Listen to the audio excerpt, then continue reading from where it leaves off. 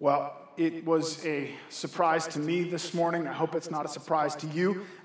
Family Worship Sunday this week, which means the kids are staying in with us. We give our children's ministry teachers a little break, and we get to say, hey, kids, church is for you. We want you here. We want you joining with us, and I know that takes some extra work, and that expects a lot out of you guys, and usually I have that nice little kids fill in, but I was not paying attention this week, so I'm sorry I don't have it. I did, last minute, bring my chocolate bars, so I do have candy for the kids after service. But here's what you need to do. Instead of filling the fill-in, if you're older, if you're able to, take some notes. Write down the title, maybe the verse, maybe some of the main points that are up there. If you can show me that you were paying attention, I'll get you a chocolate bar. If you're younger, if taking notes is a little bit of a stretch, draw me a picture. But same rules before. Can't be a picture of me, right? You got to draw a picture of something from the sermon. And and you guys need to remind me after service, you come find me. I will need to split outside and meet me out there. So hopefully you guys are able to keep up and to join in. And this morning I want to start with a story from when I was a kid. 1996, I was 13 years old. I was at Bellevue Bible Camp, south of St. Paul, Alberta, and it was a rough day. We had been out canoeing for our afternoon activity, and my friend David and I had gone out further than we were supposed to, and as our allotted time for canoeing came to an end, the wind picked up and was blowing offshore toward us, and the waves started coming, and so everyone else made their way in and away from the beach and put their canoes away. The one left on the beach was our canoe instructor, who was impatiently waiting as we paddled and fought against the wind, and as we worked our way closer, we heard what we thought we might hear, that we hoped we wouldn't hear. Carried on the wind was the dinner bell from the lodge. We were late. We finally made it to shore, got our canoe put away, and made it up the big hill and across the playing field. And as we rounded the corner to the front of the lodge, our worst fears were realized. Our cabin, because of our lateness, had bumped to the back of the supper line. And worse yet, it was roast beef night. And so we stood ashamed at the back of our cabin, at the back of the line, watching our chances for seconds getting carved away one slice at a time. And my friend David, he was a pastor's kid, and just wise beyond his years, he leaned over to me and put his hand on my shoulder, and he said, "The first will be last, and the last will be first." Now, I'd love to just have an altar call and a closing song right there. But the question needs to be asked, is that what Jesus meant? Is that what he's talking about? Is that what heaven is? Should we expect this kind of cosmic roast beef line and flipped order? Is that what we're looking forward to? I think not exactly. And yet there are these passages in the Bible, we kind of refer to them as a whole as the great reversal passages, right? And this shows up in sayings like Jesus, the first shall be last, the last shall be first, or the least among you shall be the greatest. We're kind of familiar with these sayings, and it shows up as we work our way through James. James says the lowly should exalt in his exaltation, and the rich should exalt in his humiliation. And I think these verses are often thrown around in this kind of frivolous way. I hope this morning, as we take a bit of a deeper look, we'll find the depth here and the practical, real-life application for this. So that's what we're going to be this morning. Flip open with me, if you would, to James chapter 1. We want you to have God's Word open in front of you. Was talking this week, doing some training with some leaders in the church, and just kind of relaying that foundation. It's good for me to go through that. And being reminded, this is God's church. The senior pastor, the head shepherd of this church is Christ, not me. And so our goal as we gather is not that you would hear from me. I have no wisdom for you. Our goal together is to come to God's word, and that his word sets the stage, and that we are seeking after him and his truth. So James chapter 1, and before we read it, would you join me in prayer? Father, again, we confess this is your church. You are God. Christ is our shepherd. He is the head of the church. And Lord, we just want to hear from you this morning. So Lord, I pray that you would open our eyes to see your truth. Pray that you would soften our hearts as we wrestle with some difficult truths this morning. God, I pray that you would speak through your word and use me as a tool this morning. And God, that if I have anything to say that is out of step with your word, Father, that those words would fall to the ground, that they would not be heard. But God, that your truth would go forward this morning. And that by your grace, by your Spirit, you'd be at work in our hearts, Father, that you would be strengthening, encouraging, convicting. Build us up as your church, we pray. In Jesus' name, amen. So James chapter 1, we're working our way through verse by verse, and this morning we come to verses 9 through 12. So let me read these for us as we begin. Let us, the lowly brother, boast in his exaltation, and the rich in his humiliation, because like a flower of the grass, he will pass away. For the sun rises with its scorching heat and withers the grass, its flower falls, and its beauty perishes. So also will the rich man fade away in the midst of his pursuits. Blessed is the man who remains steadfast under trial. For when he has stood the test, he will receive the crown of life which God has promised to those who love him. So the first thing we see here in this passage is this great reversal, this upending of the worldly system and the way we see it. Verse 9, the lowly brother should boast in his exaltation. And then verse 10, the rich should boast in his humiliation. And it seems to me that this is one of those statements, you throw it out there and we just kind of know, there's wisdom there. We can just kind of feel it. And so we're tempted, I think, to just nod our heads and go, yeah, that seems right, without understanding what it actually means. And so we need to push a little harder. God's word is not given to us as kind of a collection of feel-good statements to just kind of give us warm fuzzies. It's for us to obey. It's for us to live in. And sometimes we need to push a little harder to get at the truth beneath. And so what does this mean? Well, first off, we have this lowly brother. Now, he's a brother. He's a Christian. He's a follower of Christ. This is not true of humanity in general. This is true of believers. And the lowly brother, word lowly there, can mean poor, and it's contrasted in verse 10 against the rich man. So obviously I think material wealth is somewhat in view here, the homeless, the poor. But it's broader than that. It means someone of little significance, someone who is oppressed, someone who's not impressive. This is someone that's not kind of a social outsider, a cultural misfit. The person who isn't cool, out of place, and is weak and powerless, of little influence. Nobody cares about that person. In James's day, I think as we go further, we'll see this very much applies to the orphan, the widow. They had no voice. They had no significance in society. Some of you hear that and you think, yeah, that's me. I'm a little person. I go unnoticed. I'm a wallflower. I don't fit in. People don't tend to notice me or listen when I speak. And here's what you're commanded. What we're commanded, boast in your exaltation. Brag about your high position. What does that mean? Typically, boasting is a bad thing, right? We're not supposed to brag and boast, but here it's commanded. But notice what we are to boast in. The lowly is to boast in their exaltation. And James doesn't really fill that in. He kind of lets that paradox hang out there. But in the context of Scripture, and the word there, exaltation, I think gives us some hints. It's a word that's often used of heaven and the heavenly realm. He's pointing us to our eternal position. He's pointing us to a position, a status that we have in Christ that is above, that's over anything this world has to offer.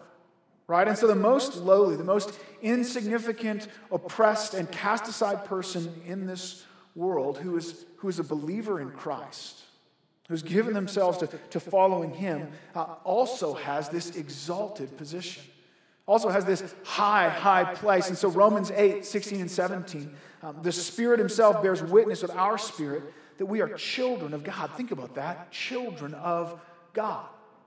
And if children, then heirs, heirs of God and fellow heirs with Christ. An heir is someone who inherits if someone passes away, their heir inherits everything that they owned. Now, God's not going to die. That's not what he's saying. But we are heirs in his house. We have that position of importance, of a certain amount of entitlement to what God has.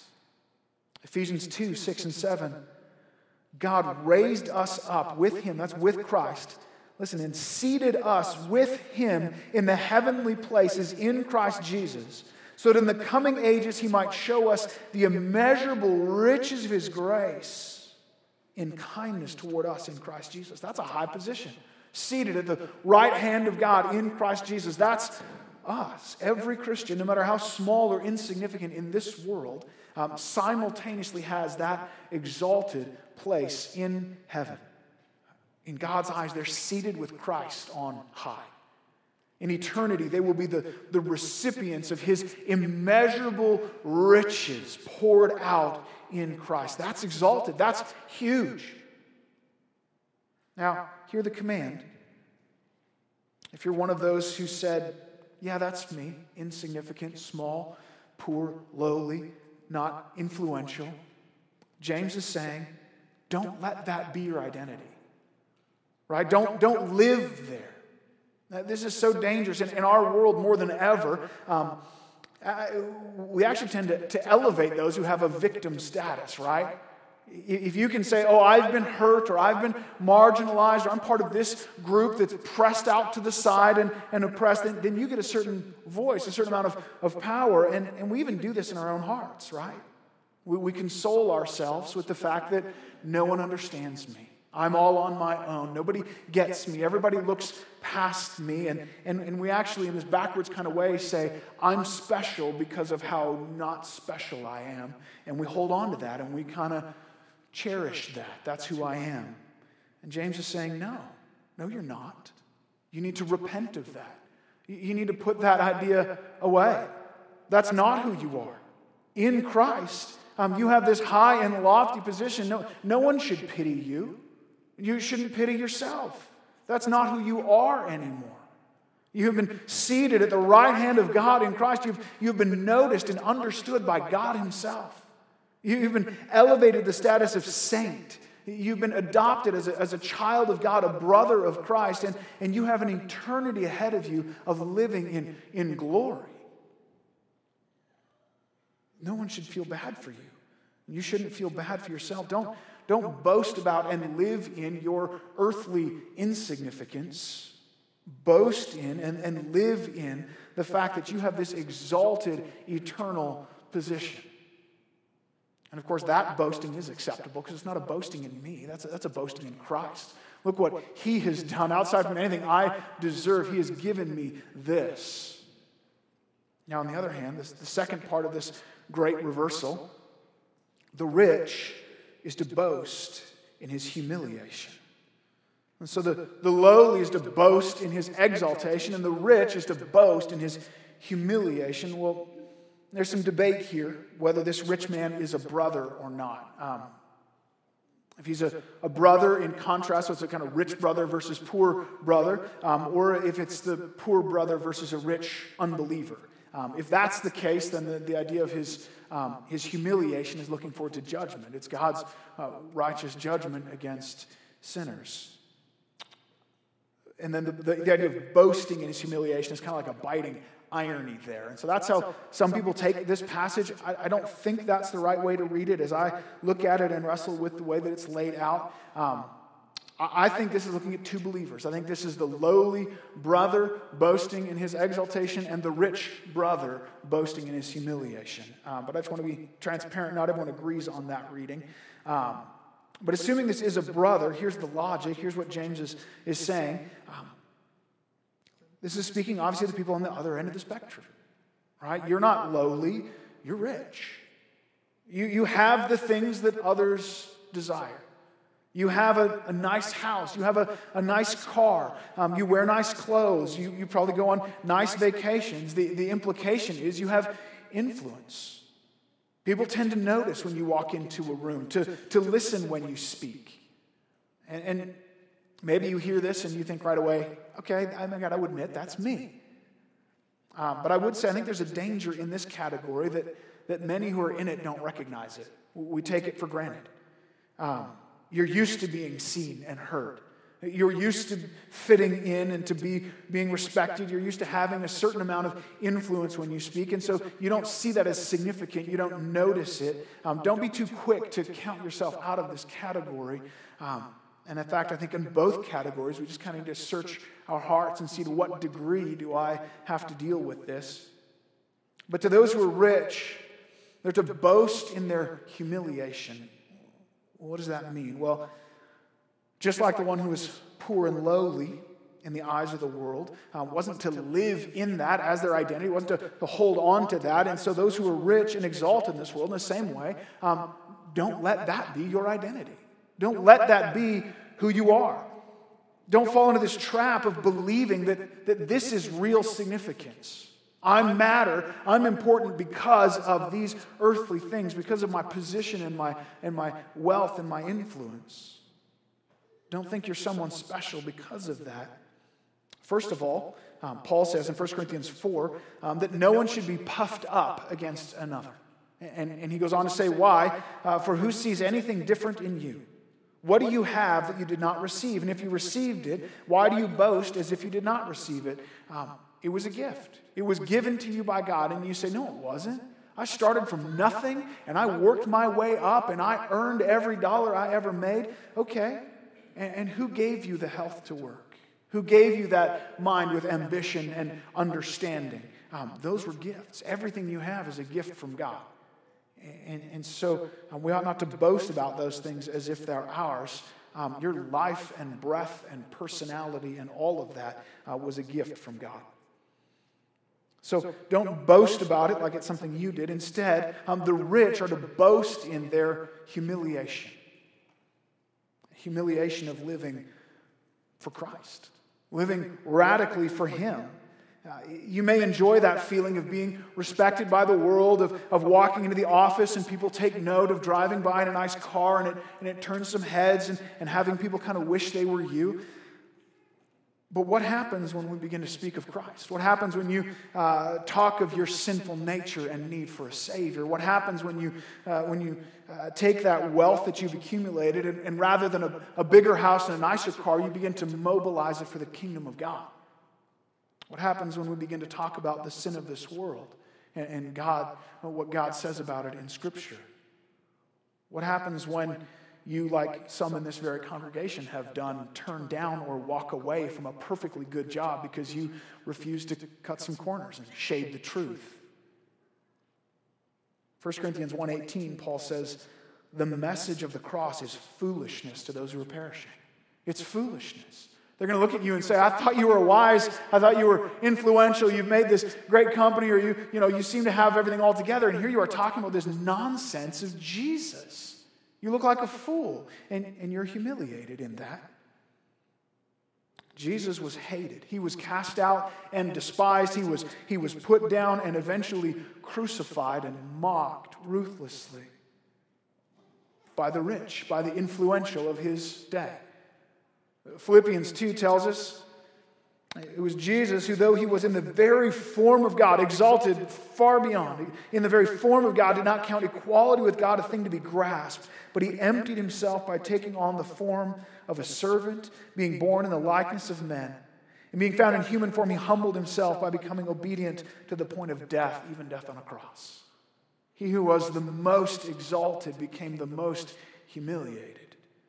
That's Jesus. That's who we're called to follow. The Son of God who was crucified. What does it look like to follow him? Well, there's numerous great examples. Paul is an obvious one. He was at the top of his game. He was progressing in Judaism far beyond even his teachers. He was a young man and was killing it. He was heading for the top. When he entered into a town, people would meet him at the gate. There would be a young man there ready to wash his feet. The moment he walked in the door, people were eager to serve him, to learn from him. And he began to follow Christ. And it's not long before he's being lowered out the window of the wall in a basket to escape and go hide by night for the sake of his life. And he was often in prison. He was stoned and left for dead. He was an outsider. He was outcast for the sake of Christ. That's the humiliation that we ought to expect in following Christ. Will you take up your cross and follow him into your own humiliation? Will you accept being mocked and cast aside and called a fool for the sake of Christ? Will you use your exalted position not to separate yourselves from those lowly people? I don't have to deal with them anymore. I have a better social sphere I can deal in. Or will you follow Christ and use that position to serve the lowly? Use that position in humility. The rich and influential are not to expect or accept their humiliation for the sake of Christ. They're to boast in it, be excited about it, find joy there.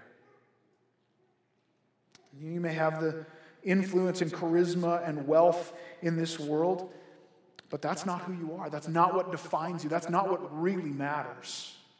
You're a servant of Christ, a slave, actually, of Christ would be a better rendering of that term through the New Testament. Exalt in your humiliation for him. And so we see this great reversal at work. The lowly are exalted, the elevated are humbled, and we stand together at the foot of the cross on level ground. That's the meaning of Galatians 3, 26, 28. For in Christ Jesus you are all sons of God through faith. For as many as you were baptized into Christ have put on Christ. There is therefore neither Jew nor Greek, there is neither slave nor free, there's no male nor female, for you are all one in Christ Jesus. Those were all categories of power and influence versus insignificance. And Paul's saying they're wiped out. That doesn't matter anymore. We're one in Christ. There is no such thing as the influence of the wealthy man in the church because we're one. We come together in Christ. The lowly brought up, the exalted brought down. And so we have this great reversal. And then James lays out for us the good reason. Kids, if you want to really impress me with your notes, there you go. The great reversal and the good reason. What is the good reason? This isn't crazy talk. This is not, as it might first appear, insanity, right? I mean, who would listen to this and say, I've worked so hard to get myself in this great position, and you want me to throw that away? Well, I think it makes sense if we look at the rest of the passage, picking up at the end of verse 10, into verse 11. So James says, the rich should boast in his humiliation because, like a flower of the grass, he will pass away. For the sun rises with its scorching heat and withers the grass, and the flowers fall, and its beauty perishes. So it will the rich man fade away in the midst of his pursuits. Boy, that'd be a nice picture, wouldn't it? The sun beating down on the little flowers and drying them up. Like this delicate wildflower, right? In the Middle Eastern sun, the wealth, the power in this world, it's temporary. It's so fragile and frail. It's passing. It's there one day and it's gone the next. Like a man waking up from a dream, he'll be in the middle of attaining success and luxury and all these things, and suddenly awake to find his hands filled with nothing but air and blankets. Jesus tells a parable along these lines. Luke 12. Jesus said to them, "Take care, be on your guard against all covetousness." Covetousness is desiring the things of this world. Take care against all covetousness, for one's life does not consist in the abundance of his possessions. And he told them a parable, saying, the land of a rich man produced plentifully. And he thought to himself, what shall I do? For I have nowhere to store all my crops. And he said, I will do this. I will tear down my barns and build larger ones. And there I will store all my grain and my goods. And I will say to my soul, soul, you have ample goods laid up for many years. Relax, eat, drink, and be merry. But God said to him, fool, this night your soul is required of you, and the things you have prepared, whose will they be? So is the one who lays up treasure for himself and is not rich toward God. We spend so much time building up wealth here. I'm gonna retire. I'm gonna make it rich and just travel and enjoy this world. And we're looking forward. And God says, hold on a second. This life is short. It's going to disappear. And then what will that matter? Then what will that mean? It's so easy to think of both of these passages as condemnations against the rich. And I think that speaks to the lowly just as much. The rich man has influence and wealth, and he's tempted to put his identity in what he has. He's found his joy in the things of this world, whereas the lowly lacks that influence and wealth, and they're tempted to define themselves by not having it, to assume that their lack of joy and their lack of happiness is due to their lack of worldly things, and both of them have this elevated view of worldly things. And James says it's fragile. It's like a wildflower in the heat of the sun. This life, the things of this world, it's so short, so incredibly temporary, it's hard to even imagine. I remember years ago, this stuck with me for whatever reason, youth pastor saying, just picture a line going out as far as you can picture in that direction, and millions upon millions of miles off this way, out into space and beyond, and coming right through here and heading off in this direction as far as you can imagine. And this right here is like our kind of view of eternity. We just see this little glimpse of it. And then he took a tack and he bent over and he scratched the concrete in front of him. And so that's your life. Like this, 80, 90 years at best that you get, that's it. It's just a little scratch on this line of eternity. And we spend so much time and effort focusing on this little scratch of a life instead of seeing the scope of eternity. That's insanity. That's what doesn't make sense. Charles Spurgeon puts it so plainly. He says, time is short, eternity is long. It is only reasonable that this short life be lived in light of eternity. That's the reason. That's a good reason for this great reversal. For the lowly to rejoice in their exaltation and the exalted to rejoice in their humiliation because this life is tiny, it's so short, it's so small, and eternity is large. So don't freak out over what you don't have. Don't get all wrapped up in what you do have. All of this is just contained in that little scratch of a life. Step back. Consider eternity. And those who focus on this life only, those whose hearts are all wrapped up in the things here, they may succeed greatly in that. They may get all the things that they're after, but so what? What does it matter? Matthew 16:26, Jesus says, what would it profit a man to gain the whole world and forfeit his soul? Hold these things of the world so loosely. Let your roots be shallow here. Don't let your heart get caught up in the pursuit of comfort, the pursuit of possessions, the pursuit of the things in this world, and the desire to be important or accepted or whatever it is. These things are temporary. And so in stark contrast to that, we see the final part of this passage. We had this great reversal and then the good reason, and now we have a glorious reward. That's at the end of this, the glorious reward. That's verse 12. Most Bibles put this down into the next paragraph, and I mean, obviously this all flows together, but I want to pull that back up. I think it connects most pertinently to verses 10 and 11. James says, blessed is the man who remains steadfast under trial. For when he has stood the test, he will receive the crown of life which God has promised to those who love him. Now, to this point, I haven't stopped and connected these verses to the last few verses and kind of where we've come so far through verses 1 to 8. But this fits right in. This is the flow of his logic. It makes so much sense. He began saying, he began saying, count it all joy, brothers, when you meet trials of many kinds. Those trials produce steadfastness, right? And now he's saying, blessed is the man who remains steadfast under trial. It's the same thing. It's like a bookend to this little section. Count it all joy, that's blessedness. Trials of various kinds, well, these are the trials, these two scenarios. The lowly who is tempted toward despair, and the rich who is tempted toward pride and focusing on the things of this world. These are the trials that are put before us. And wisdom is living in light of eternity. Wisdom is seeing this great reversal at work and living in that reality.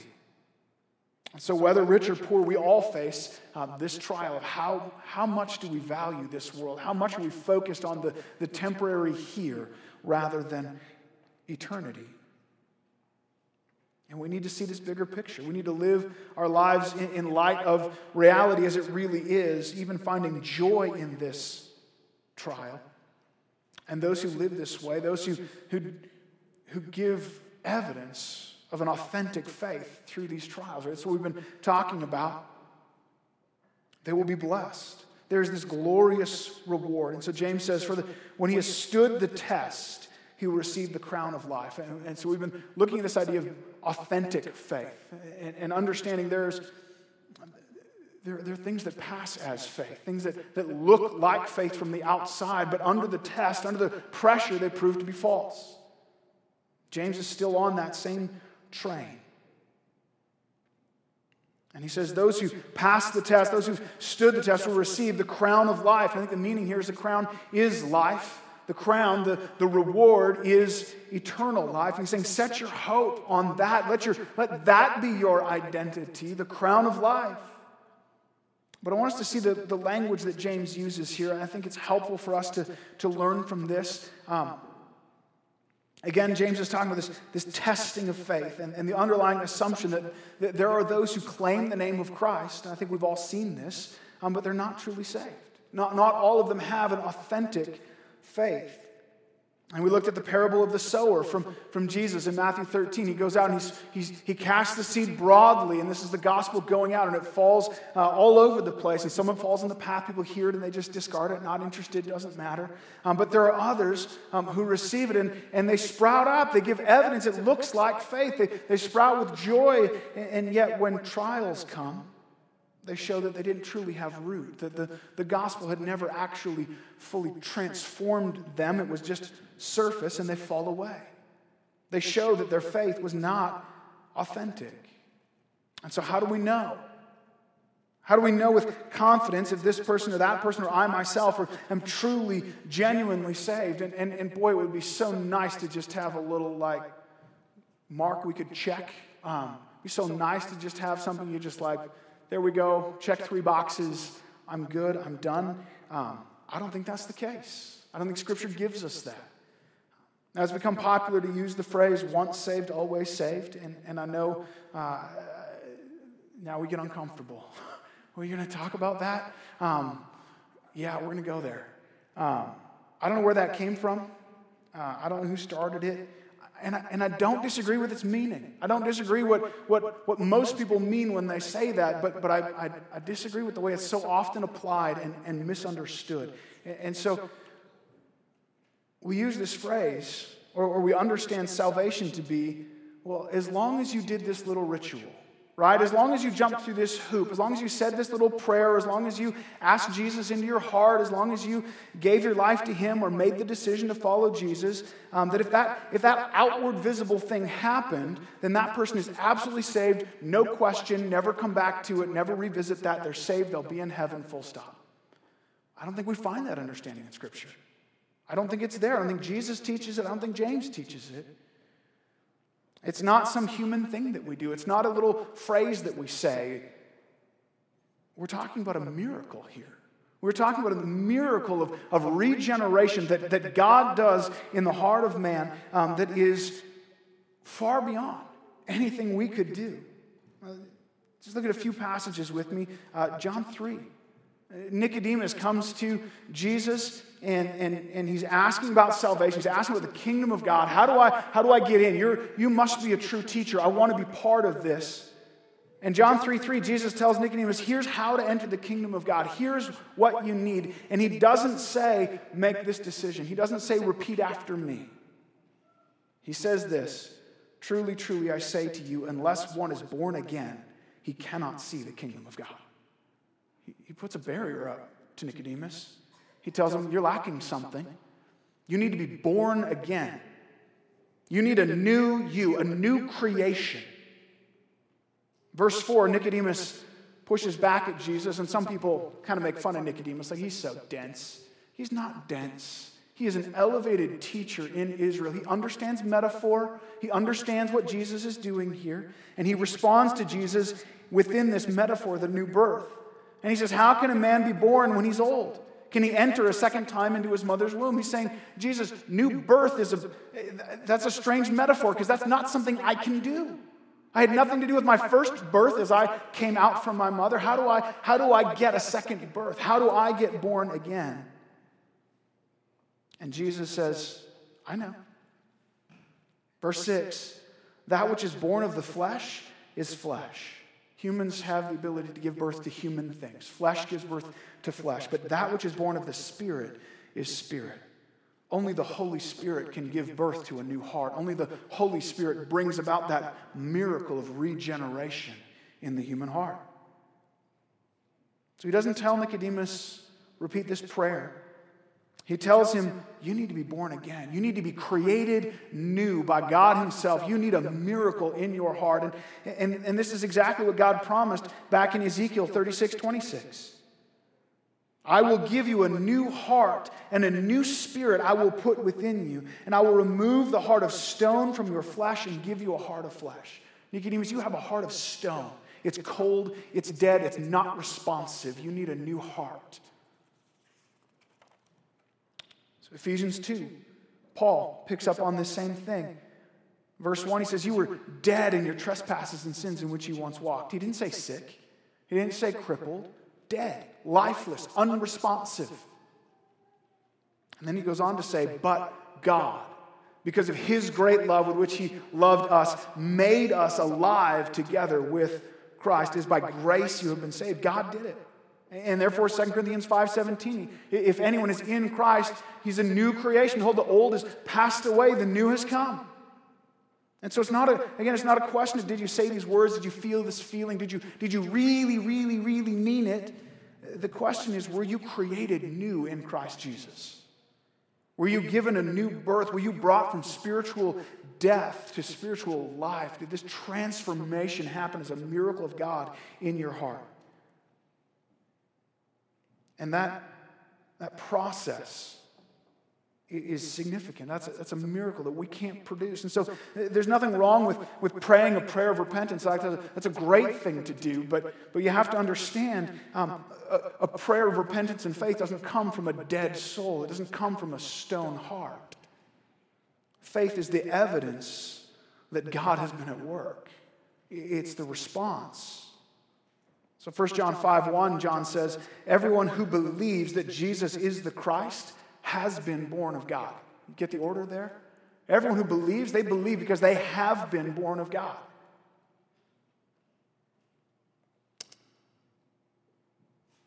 At the same time, that simple ability to repeat words, right?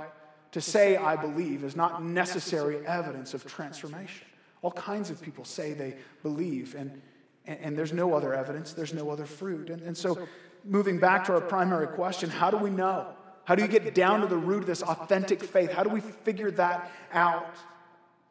How do we know that this miracle has actually happened in someone's heart, or is it just kind of a human activity? Is it just a shadow of what should be? And the answer is, all those who've been saved, truly saved, brought from death to life, Christ will bring them ultimately home. And notice, not just based on what they said one time, not just a past event that happened once, but rather it's an ongoing, continuing work of Christ. So Philippians 1:6 talks about our salvation in this ongoing way. I am sure of this, that he who began a good work in you will bring it to completion at the day of Christ. That's what Paul says. I'm confident that God who started that work will continue that work, and he'll finish it when Christ returns. 1 Thessalonians 5:23.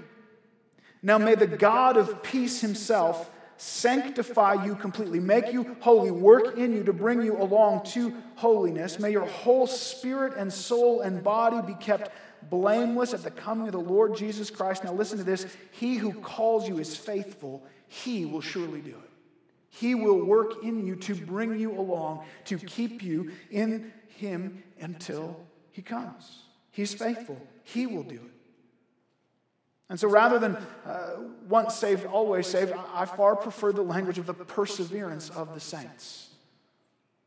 Because it gets to that truth. It gets to this understanding that it's not just that I said something once and am now always saved. It's that if God began a good work in me, I'm going to persevere. He will keep that growth.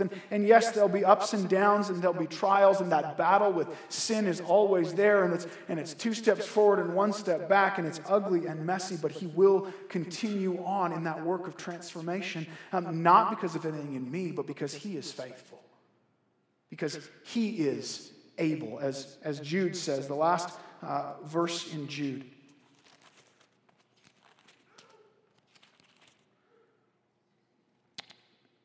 Jude 24, second last, sorry. Now to him who is able to keep you from stumbling and present you blameless before the presence of his glory with great joy. He's able. He can do it. He can work in his saints to keep them in him. And they will persevere. Now, again, it's not a smooth process. And so you see someone backslide and fall into sin and say, oh, they were clearly never saved. No. Let's wait and see. God disciplines his children. He'll bring them back. And sometimes people even will die in that state of rebellion against God. And we're left saying, I don't know. I don't know if he was a true believer who had just fallen into sin, or if this was evidence that he never was a believer. That's not our place. But those who truly belong to Christ will pass that test ultimately of endurance to the end. Not because of their own strength, but because Christ is faithful. That's what James is saying here. Blessed is the one who remains steadfast under trials, who keeps on following Christ, because when he has stood the test, he will receive the crown of life. That's the ultimate test. It's the endurance to the end, and that's how the authentic faith is ultimately proven. It survives. It continues to walk in obedience. It continues to seek after Christ. And James says it here. Jesus said it first in Matthew 24:11. Many false prophets will arise and lead many astray. There are many who will follow false teaching and be led away from Christ. And because lawlessness will be increased, the love of many will grow cold. Wicked and evil will continue to grow, and there are some whose love for Christ will grow cold and they'll walk away. But the one who endures to the end will be saved. And he repeats this again to each of the 7 churches in the book of Revelation. He begins with these 7 letters from Jesus to the church, and each of them hits this. 2 verse 7 to the church in Ephesus. To the one who conquers, I will grant to eat the tree of life, which is in the paradise of God. 2:11 to the church in Smyrna. The one who conquers will not be hurt by the second death. 2:17, the church in Pergamum. To the one who conquers, I will give some of the hidden manna, and I will give him a white stone with a new name on it. That's heaven imagery. Heaven is for those who conquer, those who overcome, those who continue on in perseverance, who pass the test. And so he goes on to each of these 7 churches. He says it 7 times. And notice back in James what that endurance, what does that steadfastness look like? What does that authentic faith look like? It's love for him. It's love for God. James says, for when he has stood the test, he received the crown of life, which God has promised to those who love him. It's those whose hearts are not captivated by this world, those who aren't so wrapped up in this little life here that they've missed the glory of God and love for him. Do you love him? Do you treasure him above everything else? Is the foundation of your identity and your joy looking not to this life, but to that crown of eternal life, to life with him? There's the test. How am I doing? Do I put my identity and my significance here in now or in him? John 2:15 says, do not love the world or the things in the world. If anyone loves the world, the love of the Father is not in him. For all that is in the world, the desires of the flesh, the desire of the eyes, the pride of life, is not from the Father, but from the world. And the world is passing away along with its desires. But whoever does the will of God abides forever. For that one, there's a glorious reward. The promise of the crown of life, eternal life. True life that is not broken and muddied like this life here. It's not twisted by sin and filled with suffering and hardship and all kinds of pain, but life abundant, eternity of joy in the presence of God. Life without death or suffering or sorrow, life without need or lack, without worry or concern or loneliness. Life of abundance, of complete fullness. This world looms so large in our perspective. It fills our eyes. It's right in front of us. It's happening right now. And we so easily get caught up in it. We so easily find ourselves rejoicing too much in the things of this world and being brought too much to despair when the world withholds. But this life is so short. And true life is found in Christ. So let us fix our eyes on him. As Hebrews says, the author and perfecter of our faith, who for the joy set before him endured the cross, scorning its shame, and is seated at the right hand of God. So that's what we want to do this morning as we celebrate communion together. Just take a few moments to contemplate Christ, to set our hearts on him, to test our own hearts. Is he my treasure? And maybe you need to stop and spend some time considering the exaltation that you have in Christ and put aside some of these things that have been causing you too much despair when you are exalted in Christ. Or maybe it's the other side. I need to start pulling my heart free. I got too caught up in these things that I have or trying to get them or seeking after them. And maybe it's a mix of both. But we have to come to see and to know and to love him, to treasure him above all else. So the worship team's going to come. They're going to play for us. And I just want to